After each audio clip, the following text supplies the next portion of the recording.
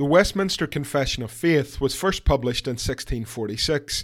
It was the result of the hard work done by a group of men called the Westminster Divines. Their goal was to outline what they believed the Scriptures principally taught, and it has been said that the Church of Christ cannot be creedless and live. Thankfully, the Westminster Confession of Faith has been the creed of the Reformed Church for almost 400 years. This podcast seeks to point you to Christ, to help you navigate the Westminster Confession of Faith, and to see you understand what you believe and why you believe it. Welcome to This We Confess.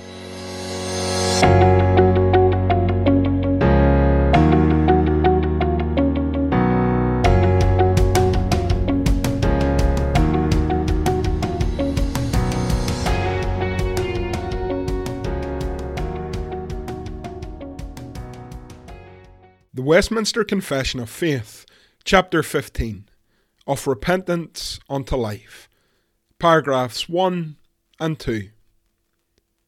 Repentance unto life is an evangelical grace, the doctrine whereof is to be preached by every minister of the gospel, as well as that of faith in Christ. Paragraph 2. By it, a sinner, out of the sight and sense not only of the danger, but also of the filthiness and odiousness of his sins, as contrary to the holy nature and righteous law of God, and upon the apprehension of his mercy in Christ to such as are penitent, so grieves for and hates his sins, as to turn from them all unto God, purposing and endeavouring to walk with him in all the ways of his commandments. I was once stuck in traffic and found myself sitting outside a church. As I looked at their building and all the signs they had on their windows, I was drawn to the word repentance, which was written in their window in large letters. And underneath the word repentance was a smaller statement that said, "The word you never hear anymore." I'm not sure if this particular church had surveyed all the other local churches in their area to ask them if they use the word repentance, and certainly I can't speak for the other churches here in my own town of Ballynahinch, but I would hope and pray that repentance was mentioned. I'd be very surprised if repentance had dropped from the vocabulary of the local church. It is a vital doctrine, and in chapter 15 of the Westminster Confession, we see why. The Divines begin by calling repentance an evangelical grace, and Chad Van Dixhoorn helps us to understand what they mean. Van Dixhoorn states, "Repentance is an evangelical grace because repentance involves believing something about ourselves and something about Christ. Repentance is an evangelical grace because repentance involves believing something about ourselves and something about Christ." And it is important to note that this knowledge of ourselves and knowledge of Christ does not come from within. Repentance is a divine grace. It is worked in us by the Holy Spirit. It is not an act of man alone. We do not wake up one day and decide that we are incredibly sorry for our sin and then run to Jesus. The Holy Spirit works in us, and repentance is a fruit of his work. So repentance knows who we are and also what Christ did. And the Westminster Divines point us to various passages in the Scriptures to support this assertion. Firstly, they take us to Zechariah chapter 12 and verse 10, where the Lord speaks, "I will pour out on the house of David and the inhabitants of Jerusalem a spirit of grace and pleas for mercy, so that when they look on me, on him whom they have pierced, they shall mourn for him, as one mourns for an only child, and weep bitterly over him, as one weeps over a firstborn." Here in Zechariah 12, we see repentance. It is a grace of God given to us. It is worked in us by the Holy Spirit. And repentance, when it looks upon Christ, whom we have pierced by our sins, we are filled with mourning and sadness. We weep over him, and we realize the scale and depravity of our sin and what Christ had to do for our sins to be paid for. Here is true biblical repentance unto life. And therefore, this vital doctrine is to be preached by every single minister of the gospel, in addition to saving faith in Christ. And my friends, today, if your minister doesn't preach repentance, if you never hear about repentance from him, then he is failing in his duty and responsibility. We proclaim the gospel. We tell everyone who hears that Christ died for our sins and was raised for our justification. And then we ask individuals to respond to the gospel, to believe it. And as part of that gospel call, we must impress upon anyone within earshot the need to repent of their sins and to put their faith in Christ. Here is what the divines urge upon all ministers of the gospel, all preachers of this precious truth, that we are to respond to the gospel of Jesus by repentance and faith. In Luke 24 and verse 47, Jesus urges his disciples that repentance for the forgiveness of sins should be proclaimed in his name to all nations, beginning from Jerusalem. And indeed in Mark 1 and verse 15, John the Baptist comes preaching. He says, "The time is fulfilled, and the kingdom of God is at hand. Repent and believe in the gospel." And in Acts 20 and verse 21, the Apostle Paul said that he had testified both to Jews and to Greeks of repentance toward God and of faith in our Lord Jesus Christ. And so repentance is this evangelical grace worked in us by the Holy Spirit, who leads us to consider the depravity of our sin and the scale of the sacrifice of Jesus. Repentance knows who we are, and repentance knows what Christ did. And the gospel minister, worth his salt, will always preach the doctrine of repentance and faith in Jesus. It should never fall from the vocabulary of the local church. But what does repentance unto life look like? I think it's important to note that it is more than just sorry. I am a husband and a father, and often I find myself urging my children to say a proper sorry.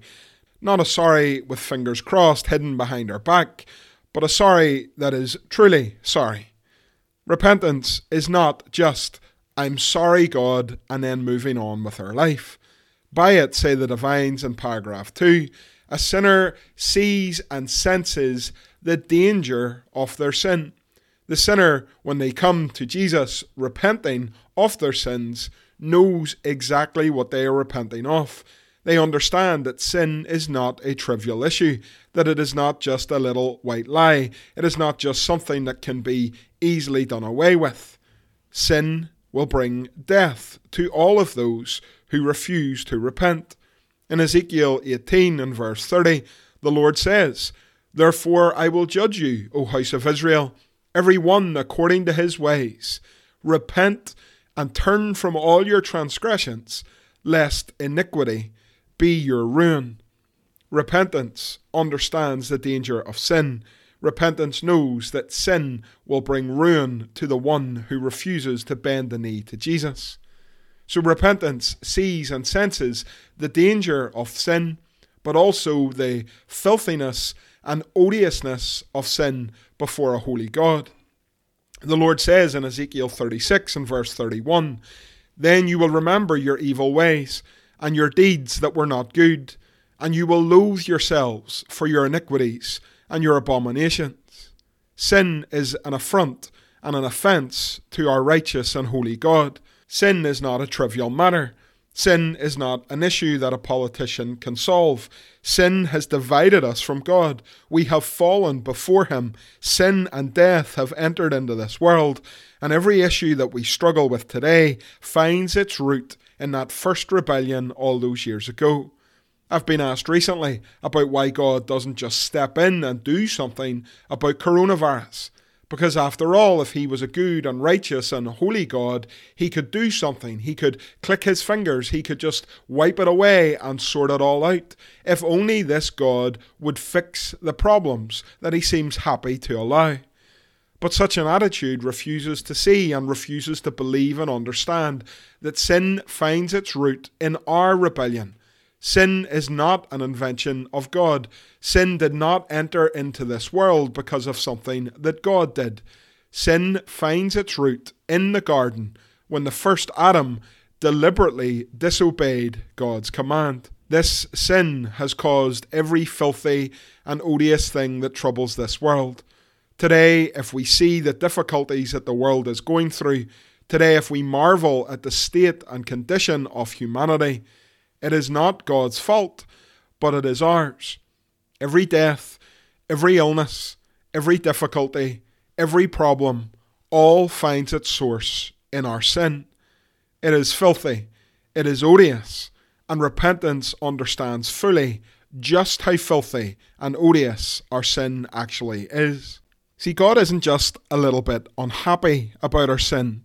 It's not like when we once upon a time were chastised by our Father, who on one hand was telling us that we had been very, very naughty, but on the other hand we noticed a twinkle in his eye and a slight smirk as he was dealing with a child whom he loved. Sin before Almighty God is an absolute abomination. Repentance, say the Westminster Divines, understands that sin is contrary to the holy nature and righteous law of God. And so in Psalm 51 and verse 4, David understands when he says, "Against you, O Lord, and you only have I sinned, and done what is evil in your sight." David gets it, that his sin with Bathsheba was an affront to his God. It was an offence to the Lord. It was evil in his sight. And in Isaiah 6, the prophet sees the throne of the Lord. In the year that King Uzziah died, I saw the Lord sitting upon a throne, high and lifted up, and the train of his robe filled the temple. Above him stood the seraphim. Each had 6 wings. With 2 he covered his face, and with 2 he covered his feet, and with 2 he flew. And one called to another and said, "Holy, holy, holy is the Lord of hosts. The whole earth is full of his glory." And the foundations of the threshold shook at the voice of him who called, and the house was filled with smoke. And I said, "Woe is me, for I am lost, for I am a man of unclean lips, and I dwell in the midst of a people of unclean lips. For my eyes have seen the King, the Lord of hosts." Both David and Isaiah understood that our God is a holy God, and sin is absolutely contrary to who he is. Repentance gets this. Repentance understands this. And so repentance is not just sorry with a smirk, but repentance understands the filthiness and odiousness of sin before the holy nature and righteous law of Almighty God. Indeed, repentance, say the Westminster Divines, grieves for and hates our sin. Again, the truly repentant sinner doesn't smirk and wink at their sins. The repentant sinner grieves for it.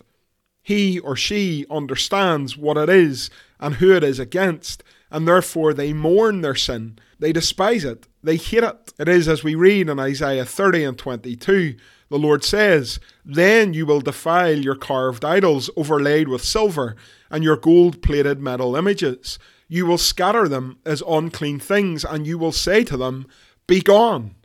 Repentance gets it. Repentance grieves our sin, hates our sin, and longs for it to be gone. And yet, as we long for our sin to go, repentance also knows where we must go. The Westminster Divines tell us that repentance understands that we must turn from our sins and instead turn to God. But what if God will not forgive us, we might ask? What if repentance has led us up a blind alley? What if we bend the knee humbly before this great and mighty God, but he doesn't say that we are forgiven? Well, true repentance is never a blind alley. The Westminster Divines put it this way, that repentance rests upon the apprehension of God's mercy in Christ to such as are penitent. Again, repentance is not a blind alley. Repentance knows that Christ is merciful and will receive all of those who call upon him in repentance and faith. We see in Jeremiah 31 the repentance of the people of Ephraim and also the Lord's response to it. The Lord says in verse 18, "I have heard Ephraim grieving. You have disciplined me, and I was disciplined, like an untrained calf. Bring me back that I may be restored, for you are the Lord my God. For after I had turned away, I relented, and after I was instructed, I struck my thigh. I was ashamed, and I was confounded, because I bore the disgrace of my youth. What will the Lord's response be to Ephraim's repentance? Verse 20 shows us. The Lord says, Is Ephraim my dear son? Is he my darling child? For as often as I speak against him, I do remember him still.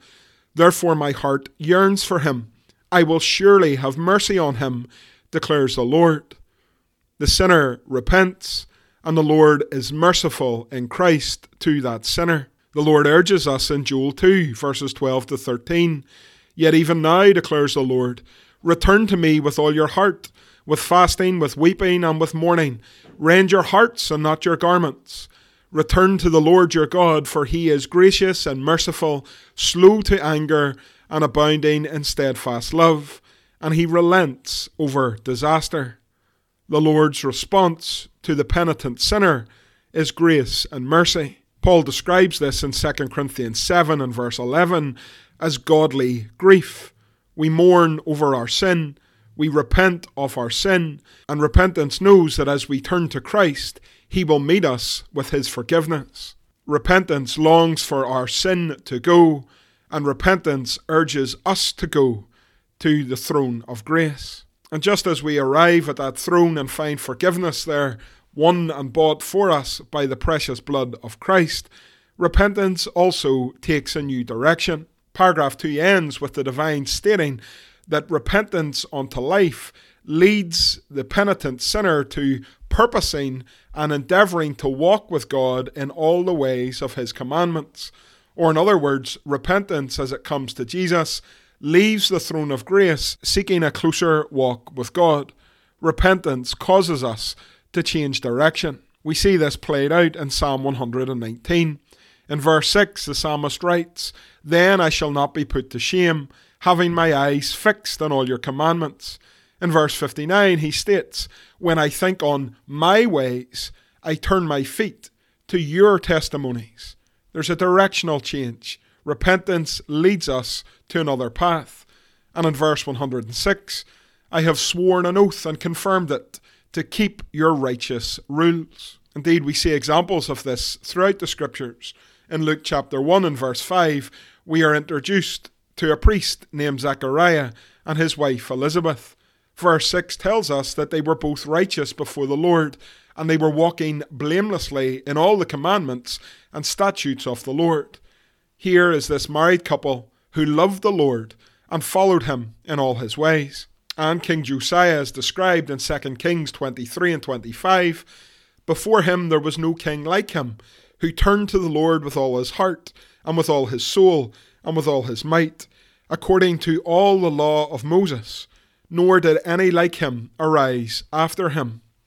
Repentance runs to Jesus, and repentance sends us on our way, purposing and endeavouring to walk with Christ in all the ways of his commandments. I think it's useful here to consider the use of the law of God in our lives. Of course, by this stage it should go without saying that we cannot be saved by keeping the law. But the law does have a purpose in the believer's life. Firstly, the law is to be a mirror. On one hand, it shows us how perfect and holy and righteous our God is, and also it shows us our sinfulness. And as we realize that sinfulness, so we run to Jesus. The law of God also restrains evil, and so the law allows for some justice to be done on this earth. Today we live in Northern Ireland, where it is illegal to murder your neighbour or to steal his property. We are thankful for this. This gives us freedom and protection here in this society. So God's law is a mirror showing us his holiness and showing us our sin and causing us to run to Jesus. And God's law restrains evil in society today. And finally, the third purpose of God's law is to reveal what is pleasing to God. Jesus said in John 14 and verse 15, If you love me, keep my commandments. And so we take him at his word. We will have no other gods before the Lord. We will not make any false images of God. We will not take his name in vain. We will keep the Sabbath day and strive to keep it holy. We will honour our parents. We will not murder. We will not commit adultery, steal, bear false witness against our neighbour, or covet his house, his wife, or any of his possessions. The law of God is still relevant in the believer's life. The law shows us what pleases our Lord, and so as we repent before the Lord, so too we go a different direction. We fix our eyes on his commandments. We turn our feet to his testimonies, and we strive to keep his righteous rules. I trust today that we have seen why it is a shameful thing if repentance has dropped from the vocabulary of the church. It is an utterly essential biblical doctrine. It is to be preached. It is to be shared. Repentance and faith in Christ is to be our cry. And repentance shows us the danger of our sin, the filth and dirt of our sin. It causes us to grieve for and to hate our sin. And repentance causes us to run to Jesus and then to strive to walk with him in all the ways of his commandments. Repentance unto life is an essential doctrine. And today we rejoice in the fact that all who the Father have given unto the Son will come to the Son, and the Son will by no means cast them out. In Christ we have a good and merciful Saviour. And so as believers may we be much in repentance in these days.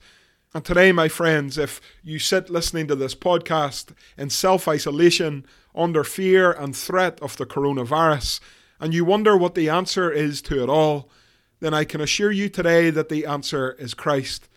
If you do not know him, then may you call upon him. If you have not received him as your Saviour, then may you do so without delay. Christ Jesus died for our sins at Calvary's cross, was dead and buried, but rose again on the third day. We call this good news, the gospel. And today I call upon you to repent and to believe the gospel.